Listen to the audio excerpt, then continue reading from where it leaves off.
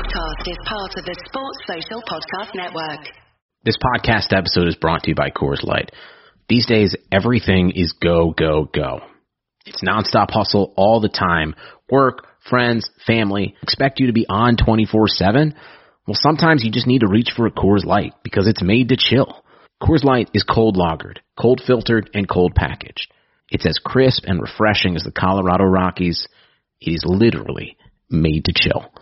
Coors Light is the one I choose when I need to unwind. So when you want to hit reset, reach for the beer that's made to chill. Get Coors Light in the new look delivered straight to your door with Drizzly or Instacart. Celebrate responsibly. Coors Brewing Company, Golden, Colorado. Sissoko finally waited. Eriksson low, great ball into the middle. What a save by Heaton.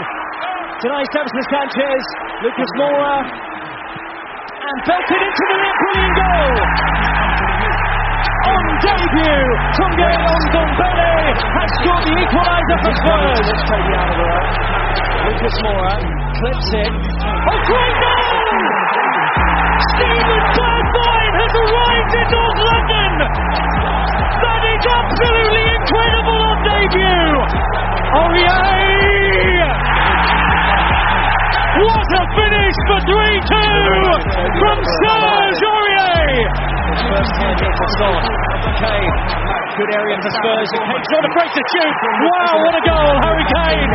That is exceptional. Who will try and place it? Wonderfully taken by Eric Lamela. Never afraid to take on a shot, and with good reason.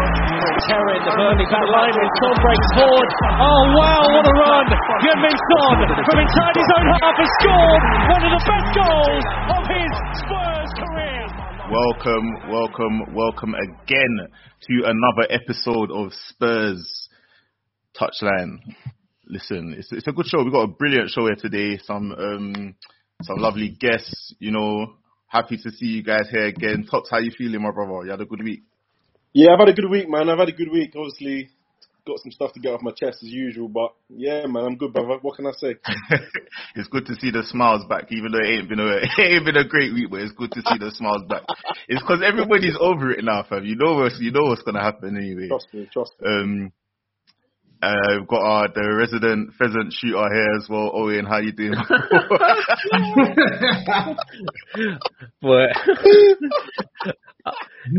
so I don't even know if there was a "how are you" in there, but I'll answer it anyway. I'm just glad some good old sport is back. I'm happy. Just come back from playing some football, and just buzzing to be here as well. Good. And all-star pundit as well, Tapping Tobes. Superstar, how you doing, bro? Definitely not a superstar, but I'm good, man. I'm good. Like you said, I'm much better now. We've had a couple of days to soak in what was a disaster of a result. So now the bank holiday weekend, I've chilled. I've had a couple of days off, so like I can smile again. But how long will I be smiling for? Time will tell. Yeah, the weekend's coming fast, so that weekend game. But before we get to that, I say we start off with the Newcastle review, man. We've had a couple of days to sit on it. So I mean, Owen, you might as well kick us off. Like, what were you thinking going into the game? I mean, going into the game, I knew they'd been working on kind of being more progressive, like hiring this guy called Graham Jones, who was essentially brought in as an attacking coach. Mm-hmm. And I guess they got to do some work over in the international break because they were experimenting with this kind of diamond rhombus that's similar to what we had been experimenting with against Villa. But when I saw the lineups, I saw the lineup with the three at the back, and they had dropped quite a few players. Like they had Paul Dummett, some guy called Kraft. I'm not sure what that is. They brought in Longstaff for some legs, I think, and Shelby Almiron, and then Dwight Gale and Almiron up front. So no Callum Wilson, no St. Maximin. So I was looking at that. I was like, okay, I'm confident. Like we put out the same lineup we did against Villa for the continuity, I guess. But we had Toby Alderweireld dropped from the squad. Maybe we'll get into that. It was a bit dodgy, but the first half, Wait, My before you word, go like into the first half, I want to know, did you see Joe Ellington's name and feel confident? You were still confident, honestly, yeah? I shouldn't have been, because boy, this guy's a bogey player against us. I don't know what it is. I don't From know. minute one, I mean, he was bullying our boy Sanchez. Before I get into the performance, I just want to say, like, anyone who's been commenting on Sanchez's Instagram or whatever can get that Gareth Bale elbow treatment or the Didier Socorro studs, either way.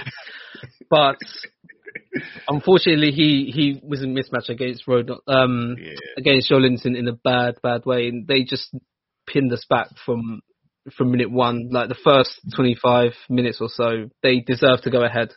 They could have scored easily. Like I don't know how Hugo Lloris made a great save from one of the White Girls' headers. I thought that went in. Joelinton had a good chance, and when they took the lead through an error on our right side, it had been coming. Like Tanganga didn't have a great game either. I'm not quite sure what happened on that right hand side all game because we didn't really have the balance with Lo Celso being there. We didn't have Vinny kind of running off the shoulder down the right channel to offer an outlet ball. So we were kind of pinned in with no or little to no option. So we ended up giving the ball away deep, 1-0. And to be honest, from that point on, I was actually quite content with our reaction. I mean, we got a lucky goal to make it 1-1. Fine, like we didn't really deserve it at the time, but after that we pushed on. And I felt like we actually took control of the game for the first time in the whole match from, I guess, it was like 30 minutes onwards when we did actually score. And a second goal actually probably came from one of the best bits of play in the whole game. Like the theme of the half for us was only being able to attack through Tanguy. So every time he got the ball, he'd drop a shoulder, commit two players, and we'd have options all over the pitch. It was just a bit disjointed in attack, but it's funny for the second goal, it looked like Vinicius was actually further through on goal than Harry Kane, but he kind of gave it the eyes, used Vinny as a decoy, and then done his signature no-look reverse ball into Kane, and he slotted it away brilliantly. And I was happy and content with the degree of control that we showed for the rest of the first half because we actually looked to keep it. Lo Celso was decent in the middle third. He didn't really get many things off in the final third with his application, with his final ball. Wasn't really there, but he helped us. He helped drop in and control the rest of the half. So when I saw Son come on at half time, again, I'm thinking we're going to close it out because where we had the disjointed diamond shape, rhombus shape, whatever it was in the first half, I was like, okay, we're going to a more conventional 4-3-3. We've got Lo Celso in the middle, Lucas on the right, Son on the left. It made sense. It made perfect sense. But Lucas was horrible throughout. Wherever we moved him, I think he played like 3 different positions in the game. He was horrible. Son came on. He was horrible. I felt a little bit sorry for Son because whenever he did spin in behind, no one could really find him. It felt like we had no control in the middle. Every time we got the ball to attack, we were just forcing it too quickly. Even, like Kane had a drop off in the second half. Lo Celso had a bit of he fell off a cliff in the second half, to be honest. And Tanguy and Pierre didn't really control it that well. I mean, credit to Newcastle as well because they just ran it and pushed us back, and they deserved it. They created chance after chance. As did we. Like Lamela came on. We forced in that ball, that transition where he could have played Son in, and we were on the Discord, and obviously with Toby watching it, he was ahead of me. And I could just hear him screaming. I was just watching it with my jaw on the floor, like how he couldn't just play Son in. And he still somehow managed to get it to Kane, who almost scored. It's funny, like Lamela fell over and still managed to give him the ball. And yeah, Lamela's insane. He's actually insane. It's like, I don't know, like he's possessed by a spirit of football and mischief or something. You know, just a guy. It seems like he has the best intentions sometimes, but I don't know, man. He does. Like... I want to like Lamela because his shithousery is hilarious. But this is why I don't think criticism of him is that forced. But we'll get into it. We'll get into it. But yeah, like we all know what happened afterwards. Everyone knew what was going to happen again. It was pathetic, but Newcastle then got the equaliser just through sustained pressure, creating chance after chance, and it had to be that guy who rifled it in. Unfortunately, again, like, we got caught 6s and 7s on our right side. Miscommunication between Tanganga and Sanchez again. Tanganga, that's probably the worst game I've seen him have in a Spurs shirt. Rodon, I thought he actually had a good game, to be fair. I know we signalled out a few players who did have a good game, but not many people said Joe Rodon. I think he had a good game, and he was a bit unlucky in the situation for the second goal, because he was right on top of the ball as it kind of spilled to him. And then Sanchez ran into him, and it just spilled to Willock, and subsequently they equalised. And yeah, we were about to bring on Sissoko, funny enough, that if anything, he should have came on perhaps like 5 minutes earlier, because we know what he can offer, at least a little bit of energy. No ingenuity, just energy. Like, we needed something. But in the end, he brought on Bale. We couldn't muster attack to win the game. We wouldn't have deserved it even if they did, and to be honest, they deserved to win. Tobes, let me pull you back to like the first 30 minutes of the game. I'll set the scene. Like, we're kind of under the cosh. I think Newcastle had maybe about 5 or 6 shots to our maybe like 3. I think at this point we're having like nothing possession. It's not looking great. Where do you think it goes wrong for Tanganga and Sanchez for the first goal? I just think with Sanchez, the same thing that went wrong is the thing that always goes wrong with him. He has no composure. Like, he just lashes at things. If he needs to make a challenge, he won't think and wait and decide when to make the challenge. He'll just make the challenge, even though there's a 50% chance he's not going to get the ball. And it's the same with passing. With passing, he's not measured in his passing. He doesn't think. He literally just clears these lines. And even that he couldn't do properly. He hits it straight to the Newcastle player. And then another thing about Davison Sanchez is he's for me, his positioning is always out of whack. Like, in terms of where he puts himself to receive the ball and where he feels he needs to be to try and retrieve the ball. I don't understand why he's always being caught out. For Tanganga, like Owen said, I think it was, like, for me, that's the worst game I've seen him play this season since the League Cup game against Chelsea, where he had just come back from injury and he visibly looked well off the pace. But as far as league performances are concerned, that's the worst performance I've seen from Tanganga since his Premier League game against Wolves last year, where he made that mistake for number 2 when number 2 was playing for Wolves. Tanganga, he just didn't look focused the whole game. I felt he was sloppy in possession. I felt that it was far too easy for Newcastle players to get ahead of him. I felt like his challenges were laboured. I felt even the pass that even though the attempted clearance, lazy again, straight to the Newcastle player, and then Sanchez says, "You know what? I'm going to copy you and just hit it straight at the same player." And I'm going to show you how to fuck up a clearance. Exactly. You didn't fuck it. Sanchez said, "You didn't fuck it up enough, so I'm going to fuck it up for you real good." And it just results in the goal. Like, Owen says Joe Rodon played well. You know what? In hindsight, I don't think Joe Rodon had a bad game, but I just didn't like the fact that Joelinton had the freedom of St. James Park to do whatever he wanted. That wasn't just for Sanchez, that was for Rodon as well. I felt, apart from aerial duels, I didn't think Rodon had the edge over Joelinton at all over the 90 minutes. And whilst he was unfortunate for the equalising goal, the whole back line was just a recipe for disaster on Sunday. The whole back line.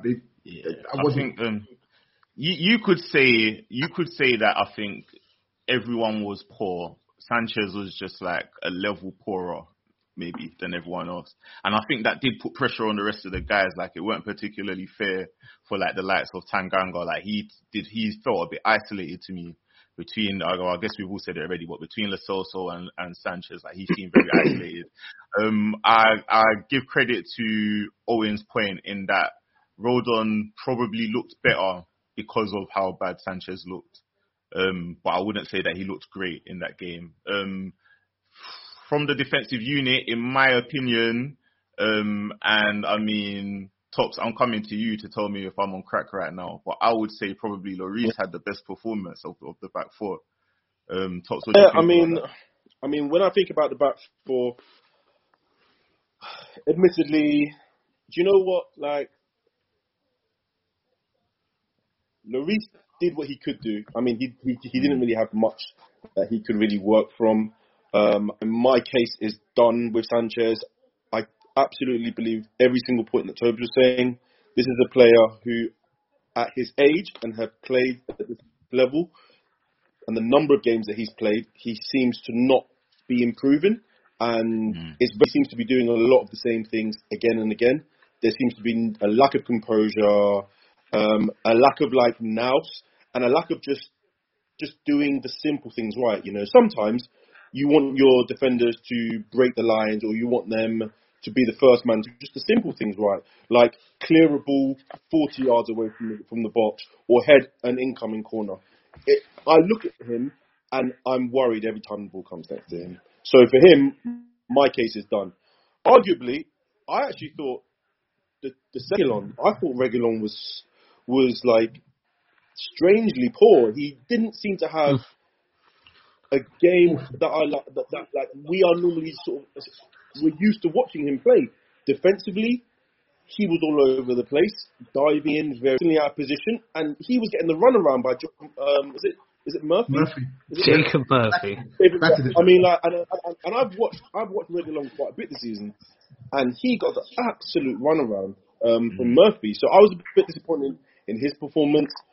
I didn't think Tanganga had the greatest game. I feel like it's nice that he's getting games and he's getting game time, but then again, maybe, you know, as a young player, you also kind of need defenders like you've seen sort of guys to sort of pull them in and rein them in when they are having off games. Like, I'm sorry, brothers, but you ain't gonna get that. I don't think Rodon played badly. Like, if anything, out of the back four, I'd probably say he did the best. But then again, like, when you're playing next to Sanchez, everything that shouldn't do, it really shouldn't do, man. Yeah, you made a good point there, Tops, on Reguilon, but I think he's been playing poorly since he's come back from that big injury. I think he's played poorly.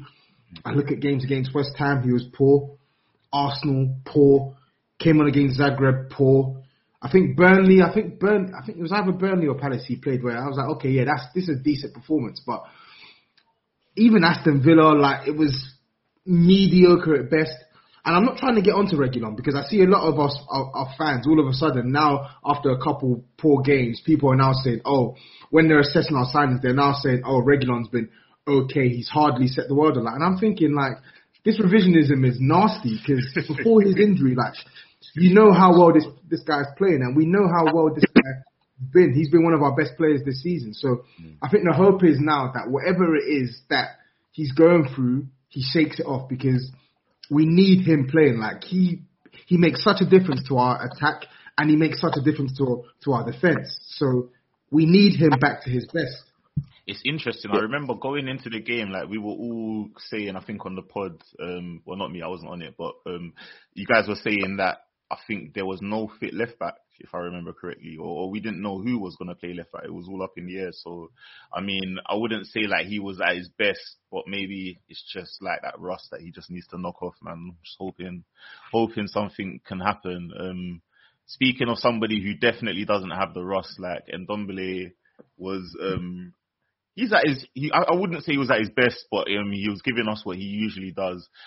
I've got something to throw to you guys and tell me what you think. Yeah, but I noticed. I've noticed something about Ndombele that I think is interesting. Yeah, the way he fizzes passes into man. Yeah, I feel like sometimes. Yeah, and tell me if I'm chatting shit. So, like, let's say for example, if it's Kane, you fizz the ball into Kane. Kane's gonna control it under pressure. Kane's gonna have an idea in it.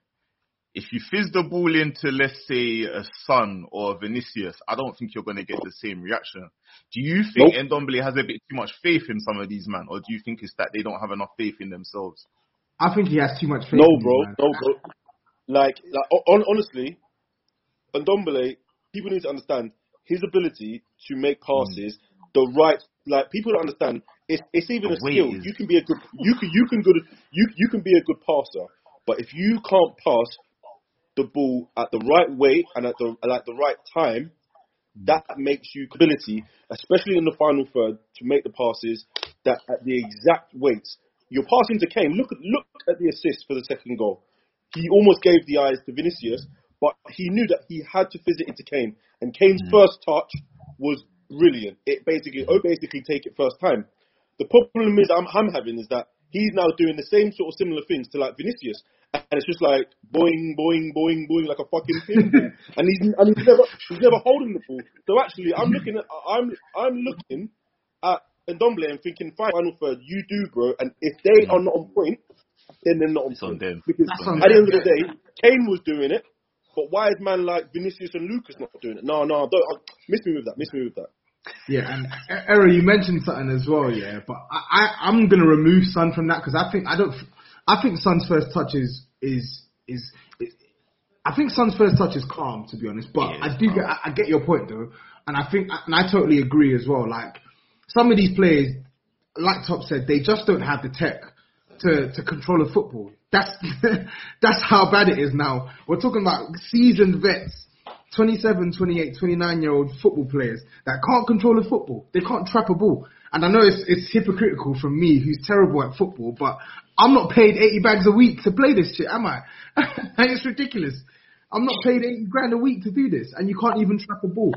I think he played, you know what? I think he played well, man. I don't think it was like a 10 out of 10 performance. I don't even think it was an 8 out of 10 performance, but I'm thinking 6.5, 7 out of 10 performance because I felt like everything good that we did in that game offensively, it was coming through him. Mm-hmm. Coming through him, and I can excuse the him slipping or probably losing the ball in a specific situation because more often than not, he's trying to get us further up the pitch and he's trying to create something. And he was the only one in the midfield that was doing that. Him and Højbjerg, I felt Højbjerg had a decent game too, but the Celso was offering us nothing. Owen was right with Lucas. Lucas was absolutely terrible. He was popping up everywhere and offering us nothing. And this is where I'm like, I love your industry, but if there's no quality behind it, it's rendered null and void. This is it, man. Like in the formation that we played, right? It was almost as if like, yes, but you have your 4 attacking players basically in like tight spaces. So you have Kane next to Vinicius, or maybe a little bit deeper, and then you have a very narrow Lo Celso, and you have almost like Lucas pulling out wide and in. If you're playing the balls in between those 4 players, you know that you should have enough quality to be able to make something happen. But time and time again, I did not see enough from Lo Celso to give me confidence that he was playing in the role that he was being asked, offering nothing. Yeah. Absolutely terrible. Nothing. So like, I would say in that way, you're looking at Ndombele and you're thinking, fine, he has to take the onus to try and improve anything that we're doing in the attacking third. He has to. Yeah. He has to. That's the last point I wanted to make because I mean, Ndombele's been with us for nearly 2 seasons now. Players play, I mean, apart from injury, players play with him in training nearly day in, day out. They know how he passes. They know his game. So adjust to it because we know you rate him. Everyone that's spoken out in the account without being forced to say rates Ndombele. So you know how he plays. You can adjust to that. Son, I think he's very good at receiving those kind of passes, as is Kane. Some of the others, not sure. But, I mean, it's on them. It's on them for sure. Do you think, like, I don't know, like, for me sometimes I think, like, so Tox, this is more onto your point as well, like, the way we were playing so narrow, it feels weird sometimes that it feels like there's still no link-up play. Like, we're all playing so narrow, we're in the same places, but nobody wants the ball and nobody wants the ball to anyone else. I'll tell you why. And this is a point I think is very important for someone like you, right? You have these type of players playing in these type of positions and they're trying to build attacks or create something. But I'm looking at those, especially those front 4, and I'm seeing a lack of like patterns, a lack of structures that will allow us to build. think about the style of play that we actually did on the weekend. Players who were quite narrow, and Ndombele trying to do as much as he could, and the only outlet we have really on the wing was Reguilon, because Tanganga was offering nothing on that right side. So you're in a position whereby you want us to try and control the ball and progress the ball, make like attacks, but there's no structure, bro. There's no patterns. We're playing basically, I hate saying this term, but we're playing like with vibes. And this is why I feel like this specifically, when I watch games like this is on Mourinho, brother. Because as to be able to play with certain patterns, with certain structures. And it looks like every game we're watching, he's not doing that. And that's why I'm like, sometimes, yeah, you could say it's the players, but if they're not given instruction or the right like detail to be able to and create, especially in the attacking third, like I think I read a stat like we had 11 shots to Newcastle's 22. Yeah, Newcastle had 6 big chances, in which 4 of those big chances they missed. We had 2 big chances and we scored. We hit the woodwork once. How is we as 5th place in the league against Newcastle, who are basically struggling to keep themselves in the league, conceding 22 shots? This is why I want to give some credit to Newcastle, though, because they did appoint, or Brucey wanted to appoint this Graham Jones guy who's helped them out, which is what Mourinho brought in Sacramento to do. But I've not seen anything of João Sacramento's input whatsoever. I'd love some more clarity on that, because other than the first kind of a few weeks of his first season, or when he first took over, I've not seen any of João Sacramento's input whatsoever, apart from a few yappy little phrases to switch the play on the Amazon documentary. That's all I've seen. I've not seen. Yeah, this is what I mean. He's allegedly shouting press every second of every minute in every language, but we're not pressing. We're not seeing his input. I don't even know what a pressing trigger is anymore. Guys, he shouts no one does press so much. It makes me feel to press. It's scary, man. You know what it is as well? It's like he's shouting press, and I'm like, okay, cool, you want them to press, but when we are in possession, now what? And you know what? This is what I don't get with this team, because I watch these players play, and I'm of the opinion that players should have thick skin, and they have a minimum standard that they need to bring when they step on the football pitch. But at the same time, when we're in possession, what you're learning on the training ground is what you're going to translate onto the pitch. And what we're seeing on the training ground, or the lack of what we're seeing on the training ground, is manifesting on the pitch. Because when we come up against a team that has the slightest bit of organisation, we are dumbfounded.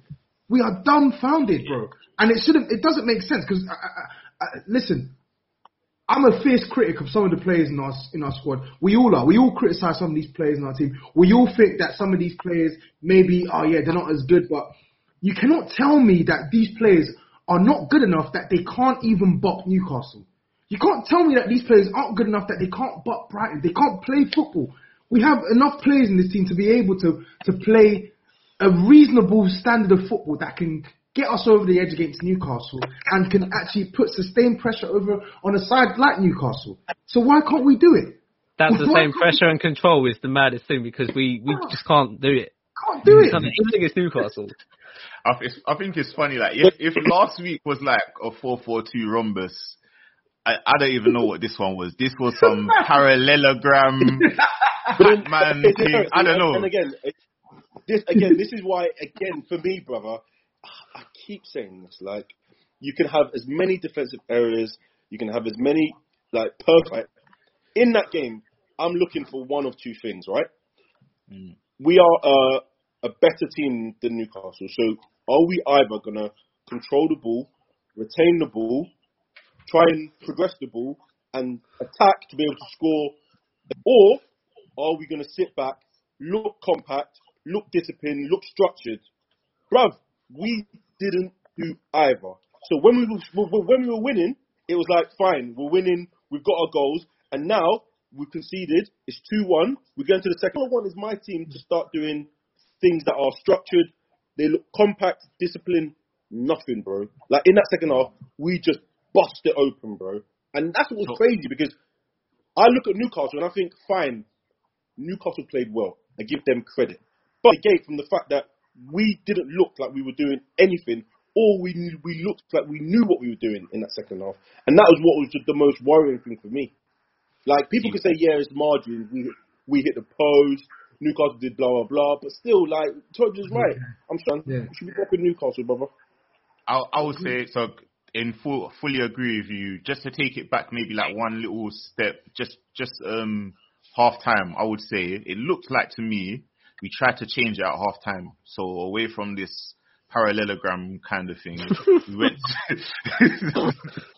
it looked like we were trying to change it up, like a bit more like a 4-2-3-1 kind of thing, like natural 10 kind of thing. But it still didn't happen. So it didn't feel like it made a change. Do you think that's like what does that come down to? Is that Mourinho picking the wrong tactics again? Is it the players not being able to pick up on these tactics? Like, what does it come down to? I think, or is it just this tired question now, and it's just it don't work? I think it's just both, man. It's some of these players, like we've spoken about, just playing shit. But then it's also like it's not just one thing. Like it's a combination of things. And as a manager, your job is to try and turn the tide. Like, your job is to try and coach these players, get the best out of these players. And right now, he's not getting the best out of these. He's not. I want you there, yeah, because in the post-match interview, I can't even remember what they said to Jose, but they said something to him, and then his reply was something about having trophies or something. The question I believe the question was, maybe not word for word, but it was like, your team are usually renowned for holding leads. What happened today? And the reply, same manager, different team. What do you think of that bullshit? So, you know what? He's cheeky, because me personally, when players are fucking up so bad, I have no qualms with the manager pulling them out. But my thing is this. If you want to say it to these players, yeah, if you want to acknowledge these players' faults, you better damn sure acknowledge your faults as well. You better. Because I find it quite cowardly that he doesn't want to take responsibility for how we're playing right now, as if to say it's just the players. Like, they're not following instruction, they're not doing this, not doing that. Bro, what you see on the pitch is a direct result of what you're serving up on when we're not watching. When you're training with these players, you work with these players 6-7 days a week. So what you see on the pitch is a direct result of what you are coaching into these players on a day-to-day basis. So when he says same coach, different players, it rubs me up the wrong way, because it almost seems as if he doesn't feel like he has a part to play in the dross that we're having to see. And it pisses me off. It absolutely pisses me off. And that's what I don't like about this manager. He doesn't want to take responsibility. Like, he thinks that it's all the players, it's not him. And that's total bullshit. Total bullshit. If he came out and said, you know what, it's on me, the players were poor, but it's on me, I'm not going to complain. I will not complain. What did he say last time? He said something is his fault and something is the player's fault. I can't remember where it was. He was like, if this happens, it's the player's fault. But if this happens, it would be my fault. Something, I think it was like losing. Something about winning and losing. Like, I know, I can imagine him just switching it. You know, like he thinks we forgot now and he's just done the switcheroo, man. Probably saying it's the player's fault again now. But that's like the only time I've ever heard him kind of try to take credit. I mean, like, take responsibility for something. And he wasn't even taking responsibility. That's the worst thing. In that, he was saying that to try and throw the players under the bus for what he was saying is their fault. If you get what I mean. That's what he does. That's what he does. But that's what he knows, man. Yeah, that's what he knows. That's always something that's going to leave a bad taste in my mouth. I have no problem with him kind of calling the players out word for word like that if it's in the changing room behind doors, because I think players respect that. But for me, it's obviously an egotistical thing with him. We know that, and I think he's starting to see the writing on the wall when he wants to remove himself from that situation, because he knows if he's seen as a failure in this job, his career at high level club management is in tatters. So he's going to try and make himself look as kind of high and mighty, for lack of a better term or word, as possible, because I mean that's pretty much all he's got left to hang on to, because if he's seen as a failure in this, he's not going to land another big job, period. And talking about like things to hang on to, Mourinho is desperately hanging on to that last bit of reputation that he got from I think it was finishing second with United and winning the greatest achievement ever, apparently. Winning what? Did he win the Europa League there? Yeah, I can't remember. Sorry, he won the Europa the year before that. Yeah, before, and then he finished second the next year. Yeah, so he's still hanging on to that. I think that's his last sort of like big achievement, if you want to call it that. Do you, like, at this point, before we go into like a little preview of the Man United match, what I want to ask is, at this point, are Man United justified in getting rid of Mourinho for Ole Gunnar Solskjaer? I don't know about good question. Getting Ole Gunnar Solskjaer in the first place, but I personally think it was a left field appointment, an appointment that didn't really make sense at the time. But I think Ole earned that job based off what he did when he first came into the job. Like he set the world ablaze within a good 3-4 month stretch as well. So he earned their trust. Some could say, they should have waited and maybe not committed so early and just let him go at the end of the season. But for whatever reason, he got the permanent job on merit. But the sacking of Jose Mourinho was 1,000% justified. 1,000% justified. Man United were a sinking ship. He was already alienating himself away with the players as well. They were going nowhere fast. It was just a bad atmosphere, and results were getting worse and worse and worse. So he had to go. I don't think Man United fans will whatever their grievance is on Ole Gunnar Solskjaer, I don't think any Man United fans will be mad about the sacking of Jose Mourinho. You know, so I guess we all agree. Would anyone have Ole at Spurs? No. No? Okay, glad we all agree. Nope. One thing I find interesting about Ole, and it's I guess like in juxtaposition to Mourinho, is I've always said Mourinho's had this, he's got this whole philosophy where he wants to, I guess we call it negative football, anti-football, whatever you want to call it, but he wants to have the ball less than his opponents so that there's less of an opportunity to make a mistake. Apparently, like, that's part of his philosophy. So I think with a team like Spurs that maybe have the history, if you want to call it that, or this mentality, I don't think that philosophy fits, because I think that if you give us the ball much less than the other team, we have more pressure on us when we have the ball, and therefore we're going to make more mistakes. And then I think that's in like direct opposition to what Ole does at the moment. So if you look at a player like Bruno Fernandes, he reminds me of Dele Alli under Pochettino, in that he tries lots of things per game, like hundreds of things. So many of them won't come off. But because he feels free and he feels like in this environment, I'm allowed to actually try these things. I feel like that environment lets these players, it lets them be able to believe in themselves so that they can make things happen. So, like an example of it, Man United, you believe that they're going to score. Like, even when they play terrible, even when they look rubbish, going into that last 10 minutes, you believe they can steal the game. I would say it's the opposite for Spurs. Going into that last 10 minutes, you feel like we're going to concede. And I think the manager's philosophies have a lot to do with that. I don't know if you guys would agree. I agree. I 100% agree. I think a manager who believes that his most optimal method of managing a game is when we don't have the ball, it's scary. I think it's scary because anyone can look at Spurs and you can see our weaknesses. You see that we have players who are incapable of concentrating for 90 minutes at the back. You see that we are a team that are prone to making mistakes. You see that we are a team that can't withstand pressure. So the best thing for us is to be in possession. We want to have the ball. So when you have a system, a primary system, not the only system, but a primary system, that means that we surrender possession no matter who we're playing. It's a recipe for disaster.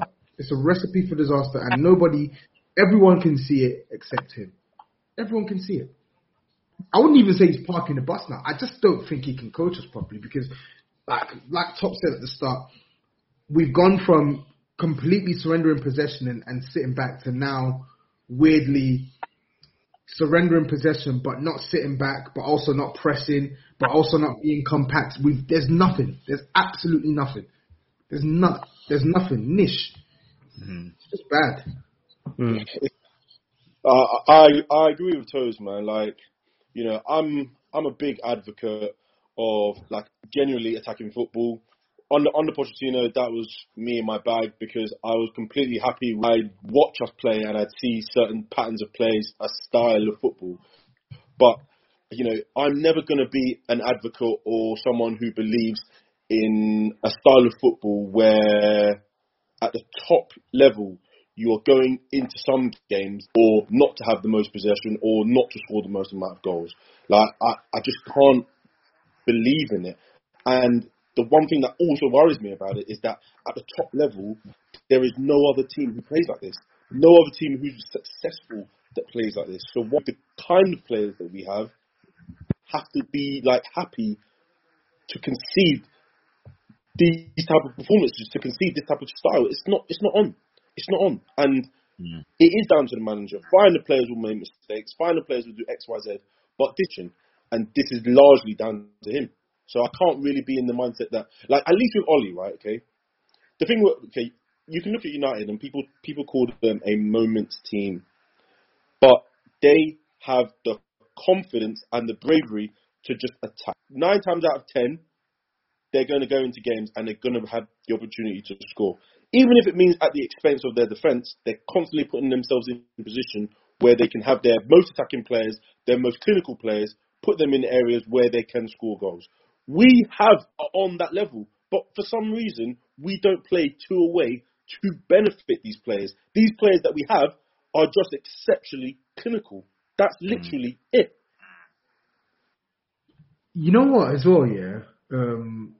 I think, Owen, you wanted to say something. I'm not sure if you had it on mute. But... Yeah, I did. I was only going Credit Karma has always been there to help you make better financial decisions. And now they want to help you even more. With the Credit Karma Money Spend account, you can be rewarded for good money habits. Credit Karma Money is a brand new checking account where you can win cash reimbursements for making purchases. Just pay with your debit card, and if you win, you'll be notified on the spot, and your Instant Karma cash will be added back to your spend account. Open your FDIC insured spend account for free. There's no minimum balance requirements, no overdraft fees, and free withdrawals from a network of over 50,000 ATMs. And when you make a purchase between June 8th and June 30th, you'll automatically be entered to win $1 million. Right now, visit creditkarma.com/winmoney to open your free account and start winning instant karma. Go to creditkarma.com/winmoney to sign up for free and start winning. That's creditkarma.com/winmoney. Instant Karma is sponsored by Credit Karma. No purchase necessary. Exclusions and terms apply. See rules. Banking services provided by MVB Bank Incorporated. Member FDIC. Maximum balance and transfer limits apply. to say, like, I genuinely used to think a pragmatic kind of play style would suit us because obviously we do have a weaker defence. We know that we wanted to protect it, and I think Mourinho wanted to try and follow, obviously, the example of his previous teams, but also the example of Ranieri's Leicester or Conte's Chelsea, both pragmatic title winners. And then Mourinho before that with that Chelsea team. But for me, I just don't think the players are starting to rate him less and less because the integrity of his word is just gone, because I think we've changed play style at least 4 times since he's arrived. It's weird. Like we kind of started out as this kind of attacking team, which kind of attacked a little bit differently with the lopsided. Then after Project Restart, we concentrated on being more solid defensively, and then we kind of started to attack more this season, then went to park the bus, and now we're kind of caught in limbo again. So, I mean, this is why the players don't rate kind of Sacramento or Jose Mourinho when they're shouting press or shouting instructions, because what does the integrity of your word even mean if the players are dictating how they want to play anyway. Whether it's right or wrong, I guess the point is the integrity of the manager. Like I would understand it if he stuck to just that one kind of pragmatic style and then just made little refined details and little adjustments to that style. But if you're shifting the whole instruction of the team, the whole play style on a periodic basis, then what does your word even mean at this point? See, it's funny. I know we got the whole touchline Hotspur civil war going on over Mourinho, and whether it's supposed to be whether it's Mourinho or the players. But it's interesting. I think, Owen, like you said there has been some semi-recent success with these kinds of tactics, and I think it does come down to not only just being a case of Mourinho's tactics being negative, it's negative for this group of players. I think it's funny, being the host, sometimes I'll sit here and hear you guys arguing, or you guys versus Yao or whatever, and I feel like you're making the same point, you're making it in a different way. The players definitely need to go. If the next manager comes in, some of these players, we know the ones we're talking about, 100%. They still have to go. And the manager does have to go, because no matter how you look at it, even if those players were to become squad players, he still can't get anything out of them. You could even go as far as to say he's given up on a lot of them. I feel like he picks a team, he picks an 11, but what is the starting? There's no starting 11. He doesn't care about it that much. He's just trying to get through the season, if you get what I mean. It feels like from the outside looking in. Well, as a way. Yeah. As a way.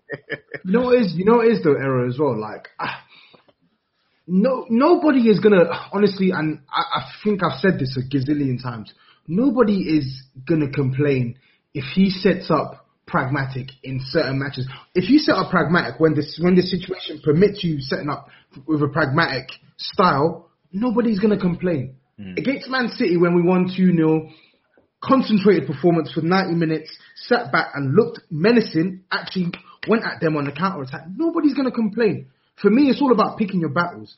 But for the lion's share of the games we're playing, with the players that we have available, you should be looking to play on the front foot, because you have the players at your disposal to play on the front foot, and then you have the added fact that you have a defense that is incapable of consistently playing a pragmatic style. So for me, it's obvious what the optimal style should be for Spurs, and yet he can't see that. He can't see that. It's weird. And Owen said it as well. He's tried to change it up, but he just can't get it to work. And for whatever reason, yes, we talk about the players and stuff. We know some players need to go, but from when you can't get a clear style that can work with this team, there's problems here, mate. There's problems. Yeah, it's definitely not. It's not ideal. And I mean, how much detail do you guys want to go into on this United match? Should we just do some predictions and move on to opinions of the Spurs fans? Let's keep it brief, because I don't think a lot of us are looking forward to this game. Yeah, I mean, I think you were spot on just now, to be honest, Tobes. Pragmatic when the opportunity or when the opportunity arises, or when the situation calls for it. And I mean, if he was to turn up pragmatic with a plan, like what we saw against Man City, I'd have no problem with that. If he's going to turn up looking like the first 30 minutes against Newcastle, I'm probably you're going to hear me shouting, press off, press off, press off on the TV, babes. We're going out. That's what you're going to hear me shouting. But anyone else? Any other predictions? What do you think is going to happen? For the United game? Draw. Yeah, score draw again. Boy. Yeah, I mean, I'm just hopeful. I feel like there's a little bit more pressure on United. It's going to be nice only playing one game a week now. We're at home, if that means anything these days anyway. So I'm quietly confident we're not going to lose. I don't think Rashford will be available for that as well. I believe he's kind of being risked tonight through injury. This is going off Muga sources. So Muga sources, if you're wrong, then quit your mind games. But Yeah, I don't fear their attack without Rashford. And I mean, I'm going to say that, and then Martial's going to pop up with his only good performance from now to the rest of the season, right? So, yeah, do you know what? I'll go score draw. Is he injured as well? Yeah. Yeah, He's injured. Yeah. I don't fear their attack that much. Would you start Lamella? You know what? If he can replicate his performance at Old Trafford, You know what? No, if he can replicate his performance at Old Trafford, then Not even for the elbow drop toes. I don't want him playing. I don't want that guy who can't release anything to save him. Listen, that guy, if he invested in cryptocurrency, Bitcoin, back when it was in 2013, I promise you he'd be a trillionaire by now. Because all this guy knows how to do is fucking hold. Hold. Not release to save his life. I don't want to see him anywhere near that pitch on Sunday. I don't want to see him anywhere near that pitch on Sunday. I don't want to see it. And you know what? I get flashbacks of the game he had against Man United last season. You remember it, the first game for Project Restart, and he was terrible. Yeah. Every single time we'd find him in good positions. The one thing he's good at, getting himself in good positions, he drive, 3v3, 2v2, and every single time, holding on to the ball for too long and making the wrong decision. I don't want to see his face on Sunday. I just don't. I don't want to see his face. I don't want to see it. It's sticky, man. It's going to be a difficult one. Oh, Rashford just scored. Yeah, he just scored. Bloody. Oh. He's warming up them legs for us. That's what I'm saying, bro. Nobody was talking about United playing well, and then out of nowhere, bro, this guy just comes with his goal, starts feeding the poor and that fam. I trust Tanguy to put Pogba in a sniff as well. I can't lie. I mean, that midweek fitness is no joke. That midweek fitness is no joke. They're probably going to just start McFred and then try and shackle him, but. So I think Ndombele would have Pogba's number. Bruno Fernandes will be him, but we got Kane. Son back from injury now. Yeah. Boy, I'm quite confident. I think we'll steal it 2-1. We'll steal it 2-1. I hope that they don't try and avenge the 6-1 more than them, because we need this win as well. We're at home. And looking at the way that they play, I just don't want any of their main guys to dunk on us. Martial's not there, so don't worry about him. Greenwood's only started kind of scoring in the last couple games. Obviously, the main guys I'm looking at really is keeping Pogba quiet, making sure that Rashford doesn't do his thing, making sure that Bruno Fernandes doesn't do his thing, because those are their main guys really. But again, I want Son to get. He owes us one. I think Kane will probably register at some point as well. I don't trust our defence, but you know what? At this point, I'm gonna stop talking about it, because I feel like a broken record just speaking about that defence, to be honest with you. So for me, what will be, we just don't lose. We just don't lose on the week. It looks like two poorly coached teams who are just on vibes, but we've got more of potent products available. So on paper, we should win, right? Nah, we shouldn't. No. We shouldn't win. I'm not expecting to win at all. I'm expecting a draw or a Man United win. I have no confidence in this team against any side, 8th place or higher. I don't have any confidence. What's the point? Well, you know what? Hopefully, Sai and Yao are a bit more confident in the head-to-head tomorrow in the fight card. Make sure you're locked in for the Mughal versus Touchline Hotspur fight card as well. Make sure. Yeah, it's going to be a spicy one, man. It's definitely going to be a spicy one. And let's have some fun as we wrap up the pod now. If you guys are following us on Spurs_Touchline, you would have seen a lot of engagement today. We were ruffling some feathers, so we asked our loyal followers, what are your Spurs opinions that cause people to have knives at your throat, pretty much. And I want to start with probably the most wrong opinion of all time, which is give Ben Davies a long-term new contract. I didn't see that one. And that's from at JJ Wyaf, I think. JJ Wyaf on on Twitter. Ben Davies, a long-term contract. It was wrong the first time we gave him a long-term contract, to be honest. No. I like Ben. I like gentle Ben, man. I haven't got any problems with him. Like I keep saying on Twitter as well, like, my problem with most of these players is that they're starting and Levy just hasn't bought any more starters over the years. Like, it's not their faults, man. So next one. This is from Glenn Knight. Stevie B is a player who's struggling under a dictator. When or if we get a young progressive in, we will have a real baller on our hands. Do you know what? I'm on the fence about that because I've not seen enough of him this season. Nothing. I've basically seen nothing of the season. I feel like, yes, there's a player there, but I mean, if he's a young baller, he should have the season. Like, how is it that he's not even getting game time at the moment? He's not even getting games. Nothing. So you say, Pops, hold your stocks, yeah? Hold the stocks. Don't get rid too hold like the melon, man. The thing is, I actually think I don't know about baller. I think my ratings of Bergwijn has gone down, definitely. But I still think there's a player there. But I'm not going to sit here and pretend that Bergwijn is suffering this loss of confidence and whatnot just because of Jose Mourinho. I don't think that's true. And I feel like to do that is almost putting too much on Jose Mourinho. And I think as fans, we need to be able to distinguish what is in the manager's control and what isn't in the manager's control. And I think what we've seen from Bergwijn this season, irrespective of whatever system, has just not been good enough. So I can't really co-sign the fact that, Bergwijn's only playing like this because we've got Jose Mourinho as our manager. I don't know about that, man. I can't get it. Well, you're going to love our next opinion then from Quint22SI. He says Jose Mourinho is not entirely to blame for the on the pitch performances. True. I think he's right. Yeah. I think Absolutely. We can get with it.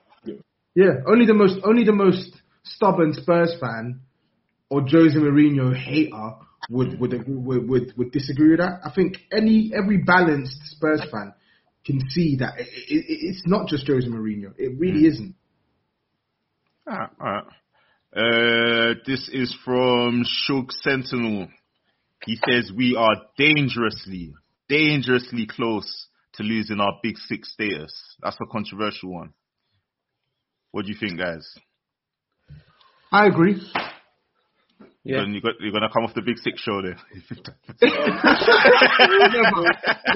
Wait, Toby, why do you agree? I agree because you look at the direction that this club has decided to go with hiring Jose Mourinho, with not replacing some of the players that need to be replacing, with clinging on to the players that need to be clinging on to. I'm not saying we're going to lose it straight away, but there is definitely a chance that we could because Leicester are in the ascendancy.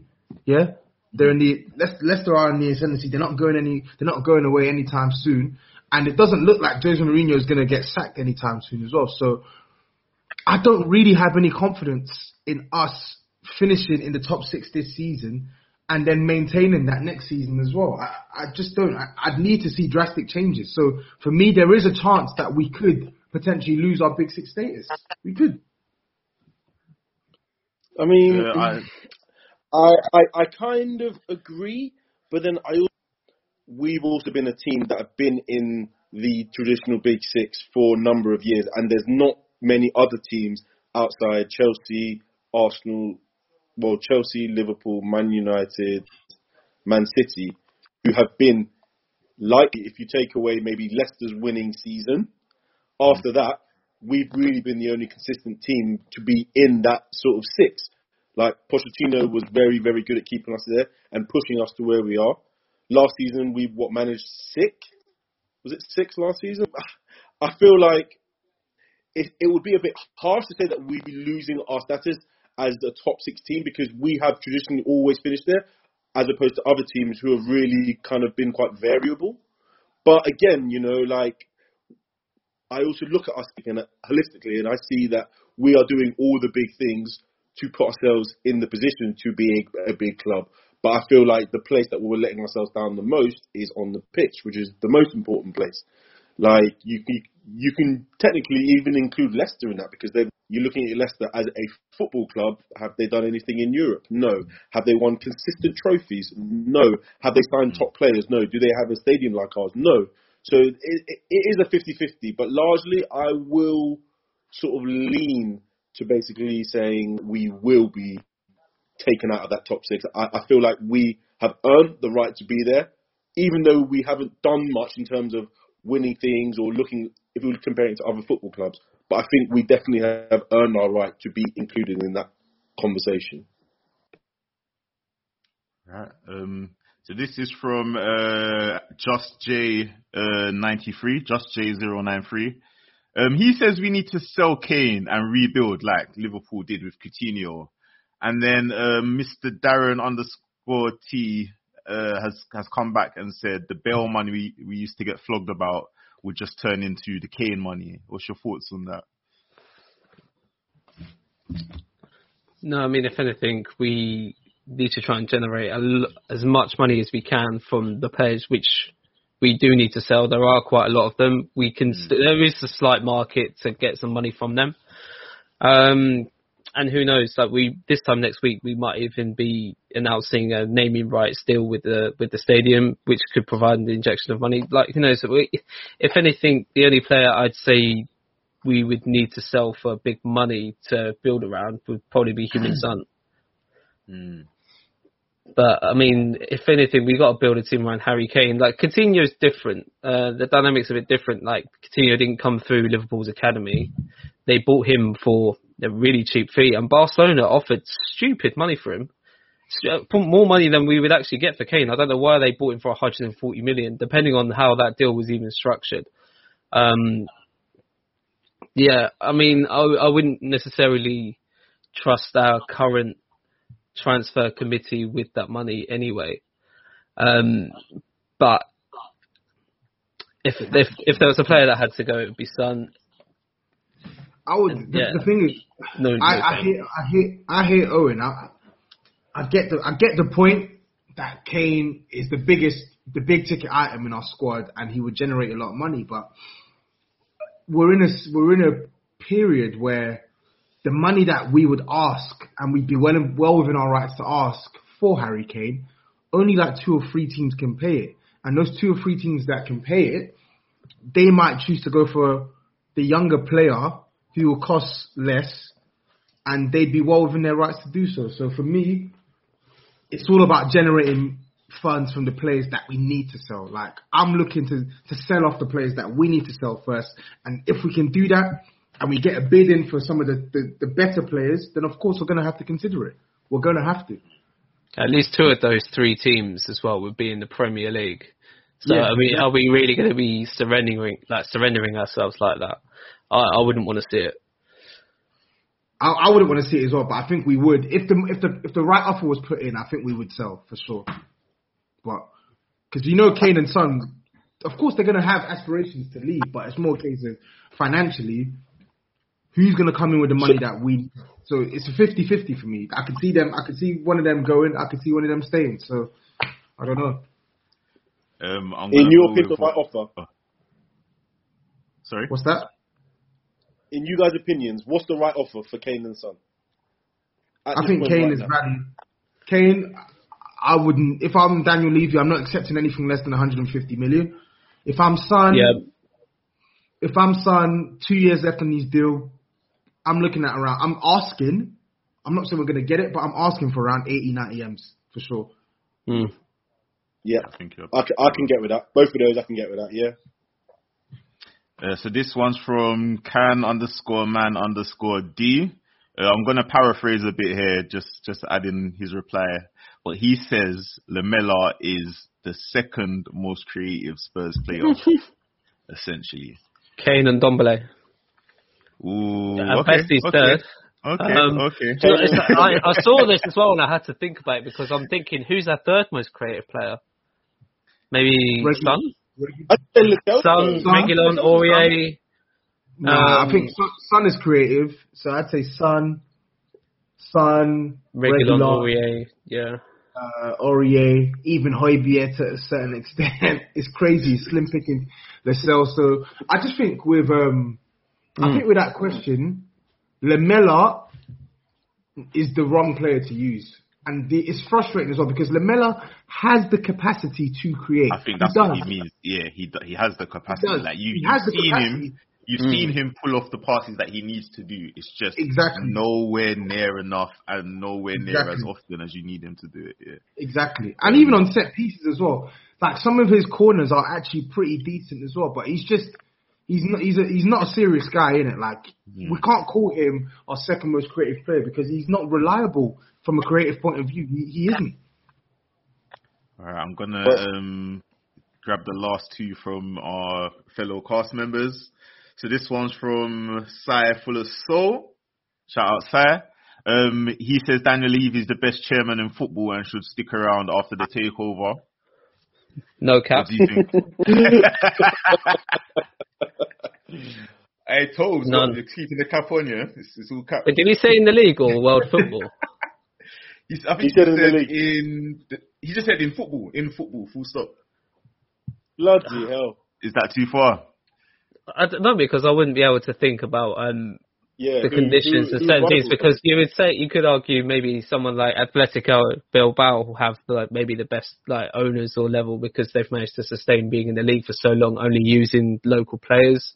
I don't think of anyone else, but given the conditions Levy's worked under and to build us gradually over the past 20 years, it sounds like it is a long time, but to build us the way he has, it's hard to argue in the business sense.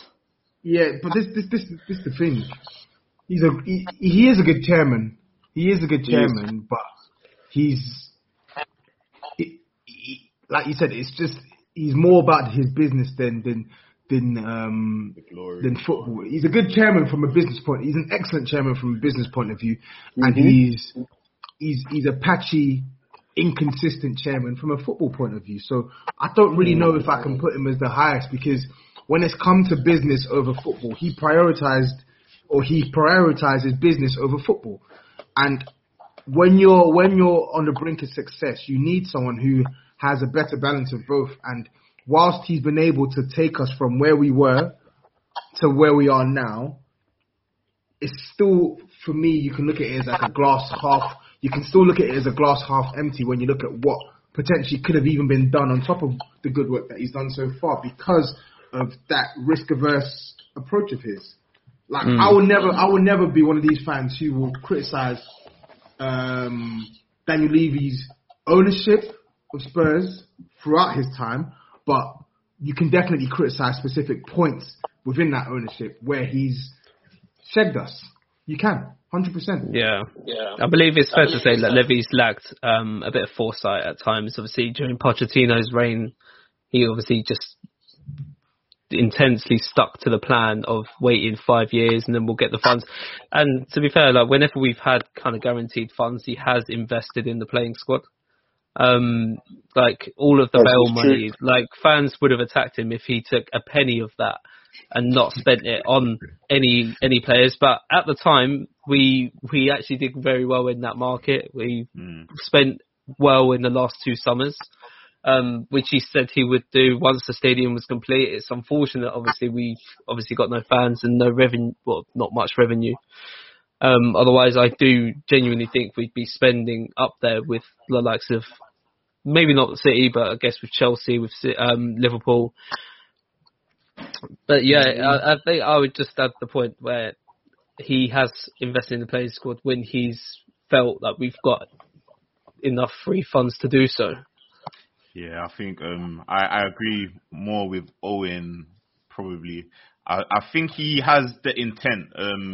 I think he has the intent to make us better, and I think if you look at it over a scale of 20 years, I think he's achieved.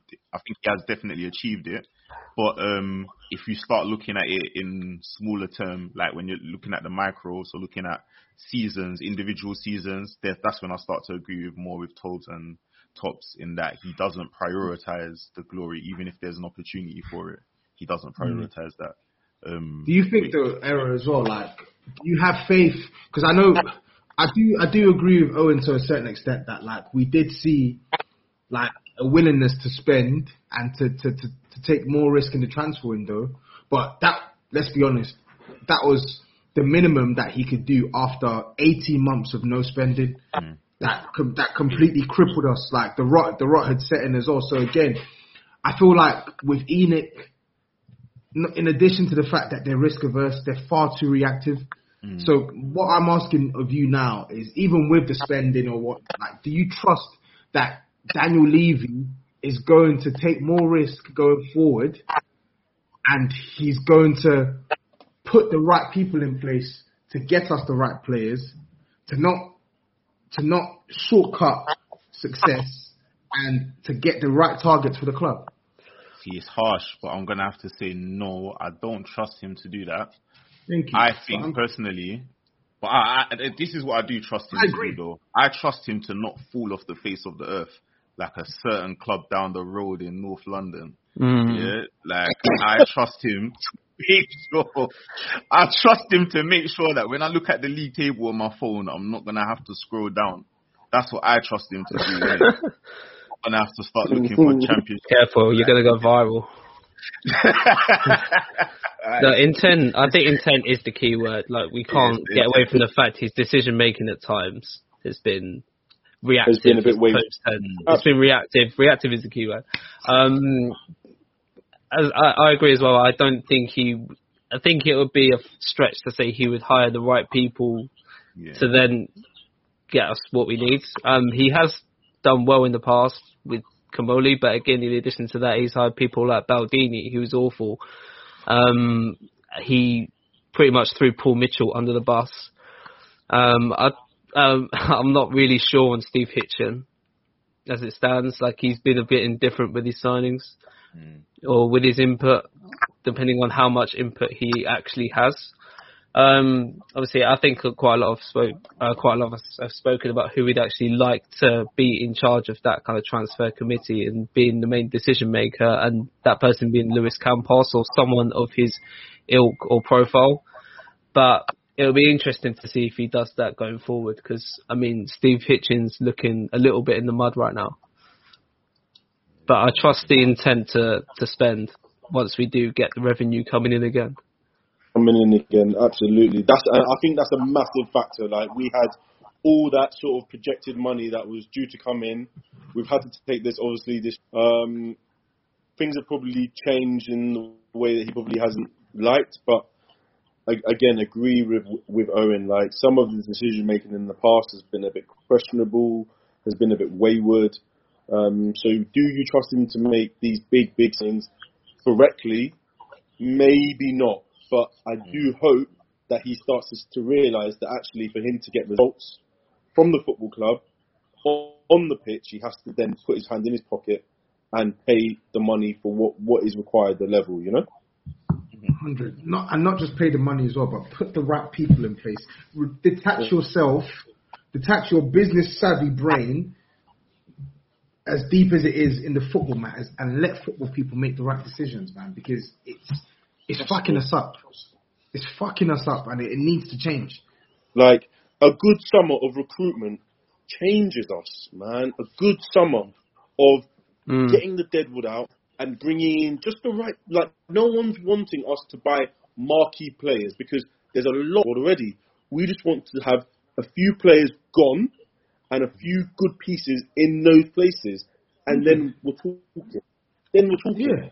It's like, it doesn't have to be 50 million all the time. Yeah, go on, sorry. I was going to say, I'm not mad at a Højbjerg level signing, like ever so slightly better than what we had before. I'm not mad at that. Do you know what I mean? It doesn't have to be a marquee signing. Yeah, that's what I can say there. So, before we go, guys, before we wrap up, any opinions on Vestergaard and Anderson? Anything? Do you think they should come in? You think they shouldn't? There's a couple of rumours going around.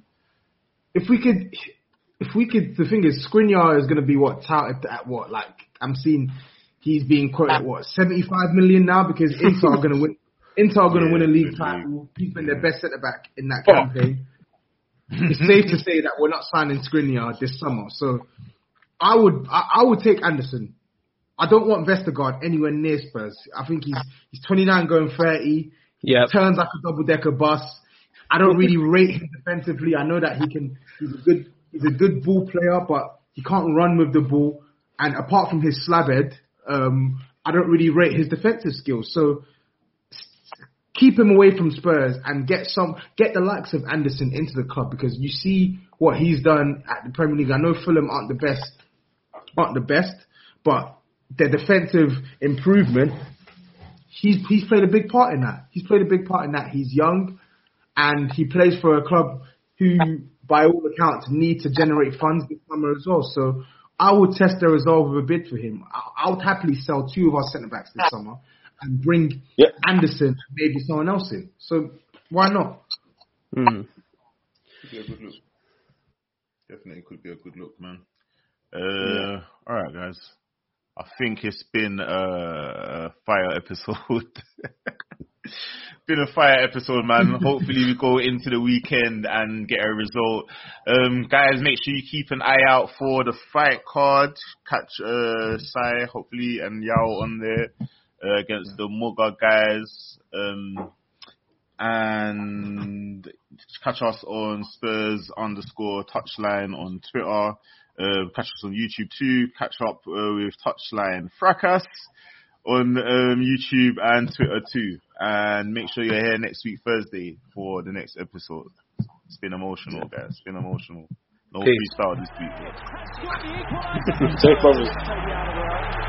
Lucas Moura clips it. Oh, great goal! Stephen Bergwijn has arrived in North London! Sports Social Podcast Network.